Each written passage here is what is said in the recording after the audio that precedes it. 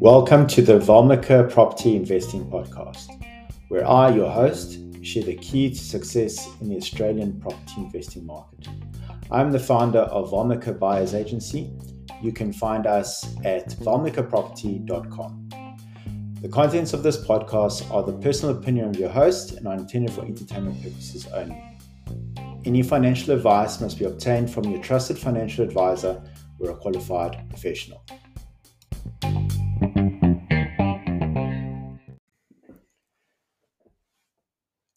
On the Valmika Property Investing Podcast, you've heard me speak many times about how we treat property investing. We treat property investing as a financial instrument.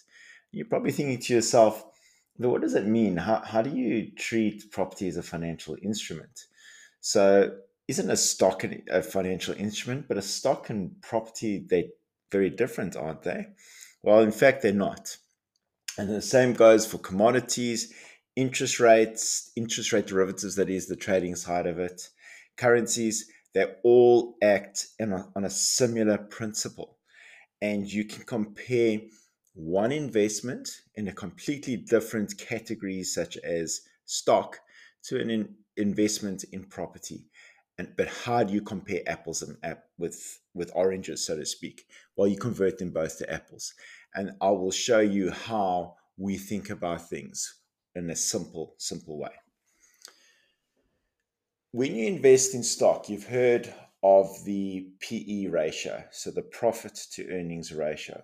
It's a very commonly used ratio to determine the value of a stock.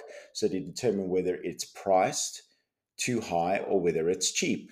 So the higher the PE ratio, the more expensive the stock is. The lower the PE ratio, obviously the cheaper it is. But have you ever thought about how that relates to property? Don't we use PE ratios in property? In fact, we use them all the time. We just use them in the inverse. We use them as earnings over price. So substitute earnings for your rental income, and then your price is the price of your property. That's the inverse of the PE ratio. So in stocks, PE ratios less than, say, 15, maybe up to 20, depending on the stock you're looking at, is classified maybe as a cheaper stock. And then anything over, say, the 30, 40, 50 market upwards, it's considered to be expensive. In property, let's say an example in Sydney, a 2% yield, if you invert it, is equivalent to a PE ratio of 50. So how do I get that? So if your price to earning ratio is 50 and I 1 over exit on your calculator, that's equal to 2%. So property, well, many properties in Sydney, especially northern beaches, eastern suburbs, where the yield is sometimes 2% and lower, that's equivalent to a PE ratio in stocks of around 50. So that just shows you how expensive those properties are relative to the yield or the earnings.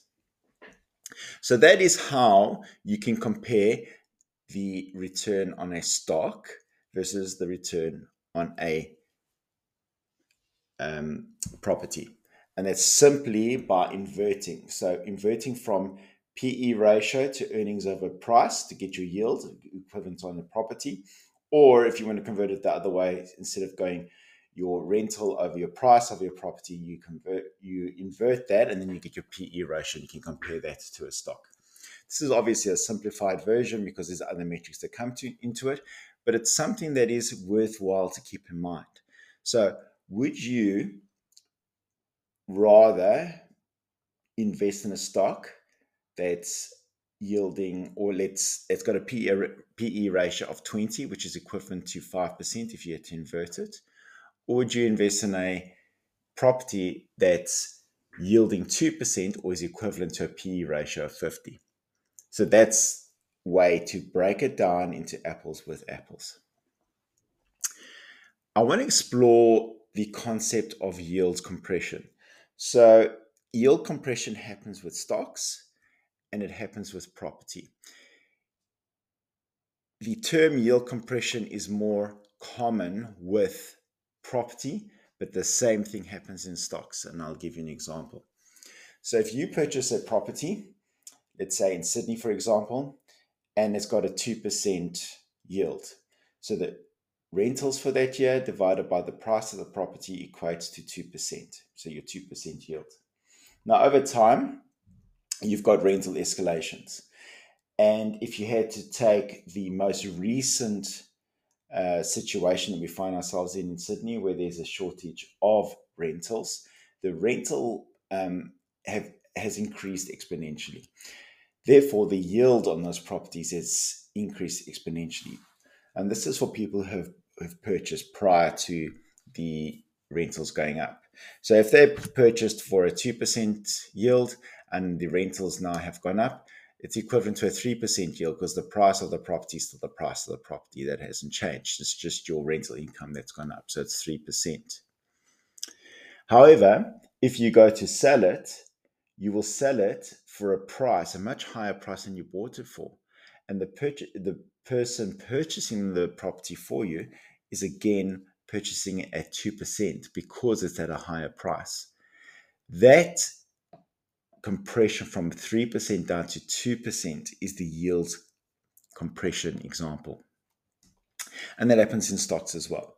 So, for example, if you purchase the stock at a PE ratio of 20, which is equivalent to a 5% yield, and the property's the stock's PE ratio goes up to 30, and you sell it, that's effectively, if we just check what the yield is on a PE ratio of 30, so that would be equivalent to 3%. So you picked it up for 5% equivalent, which is a PE ratio of 20. You sell it for a PE of 30, which is equivalent to 3%. So that difference between 5% and 3% is called yield compression. And yield compression is a result of a higher price. So do you see how the same concepts work? It's the same thing happened in stocks. Same thing happened in property. You will sell at a profit because you get a yield compression. If you don't get a yield compression, then you don't get an increase in price. How does yield compression come about? How does the price of stocks and the price of property work? They both work on the same dynamics, all about demand and supply. Australia has had a huge influx of immigration. We're playing catch up from the COVID, from the pandemic years.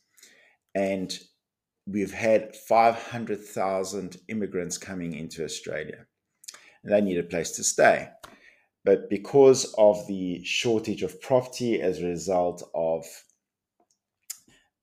a lack of increase in supply from builders going out of business and not being able to build more properties, you've got an increase in demand relative to your supply, and therefore the price will go up.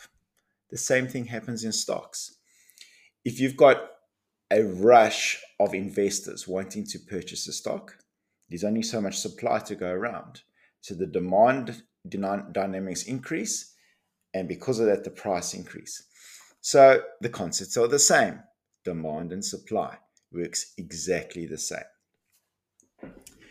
Where I think you've got a benefit as an asset class in property over stocks, for example, is in the concept of gearing. So gearing is all about the debt that you can borrow against the asset.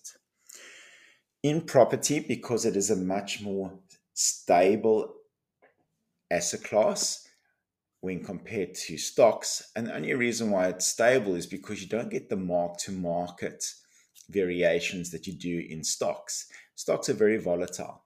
They move up and down daily. And because of that volatility, it's a much more difficult asset class to use as collateral to get debt against, to borrow against. However, with property, because it's a lot more stable, and traditionally it has had its big downturns like GFC, for example, but traditionally it has a steady trajectory. And because of this, it gives a lot more confidence for lenders to lend against. So they got more confidence in using that as collateral. So it's easier to get debt against an asset class such as property as compared to stocks, but it's still possible in stocks. And there's other ways around gearing in stocks, which it's not really the topic of this podcast, but it involves stuff like using derivatives like futures and options on the underlying, and options on futures, so it's gearing on gearing. So there's other ways of doing it, but obviously it's a lot more risky in terms of its volatility than property. Property is an exceptionally great asset class for debt. And debt, as I mentioned in my previous episode, is like having a very, very cheap business partner who's willing to give you the majority of the capital up front and only wanting a small portion of the return. However, there's obviously the security around it, and that's that the property is used as collateral. So property is a great asset class. It's something that we throw into the mix with stocks, with commodities, with interest rate derivatives, with currency investing. We compare them all, the likes, because the dynamics and all that are very similar.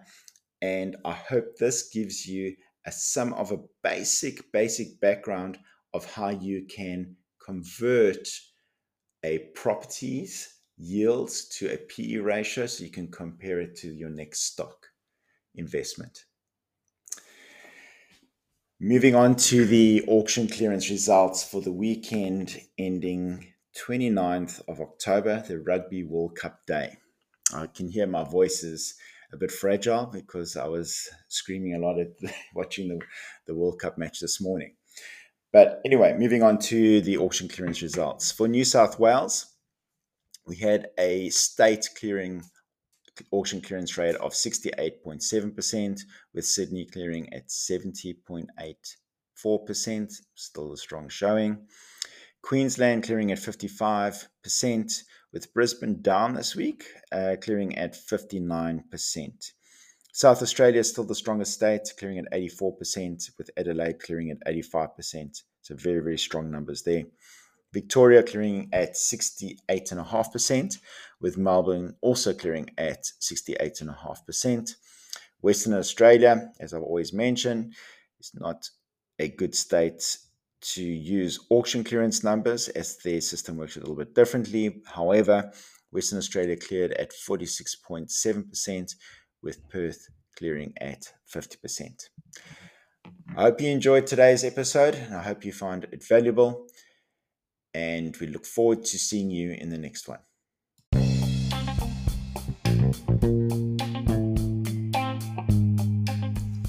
Thank you for joining me on this episode of the Valmika Property Investing Podcast. I hope you found our discussion insightful and empowering.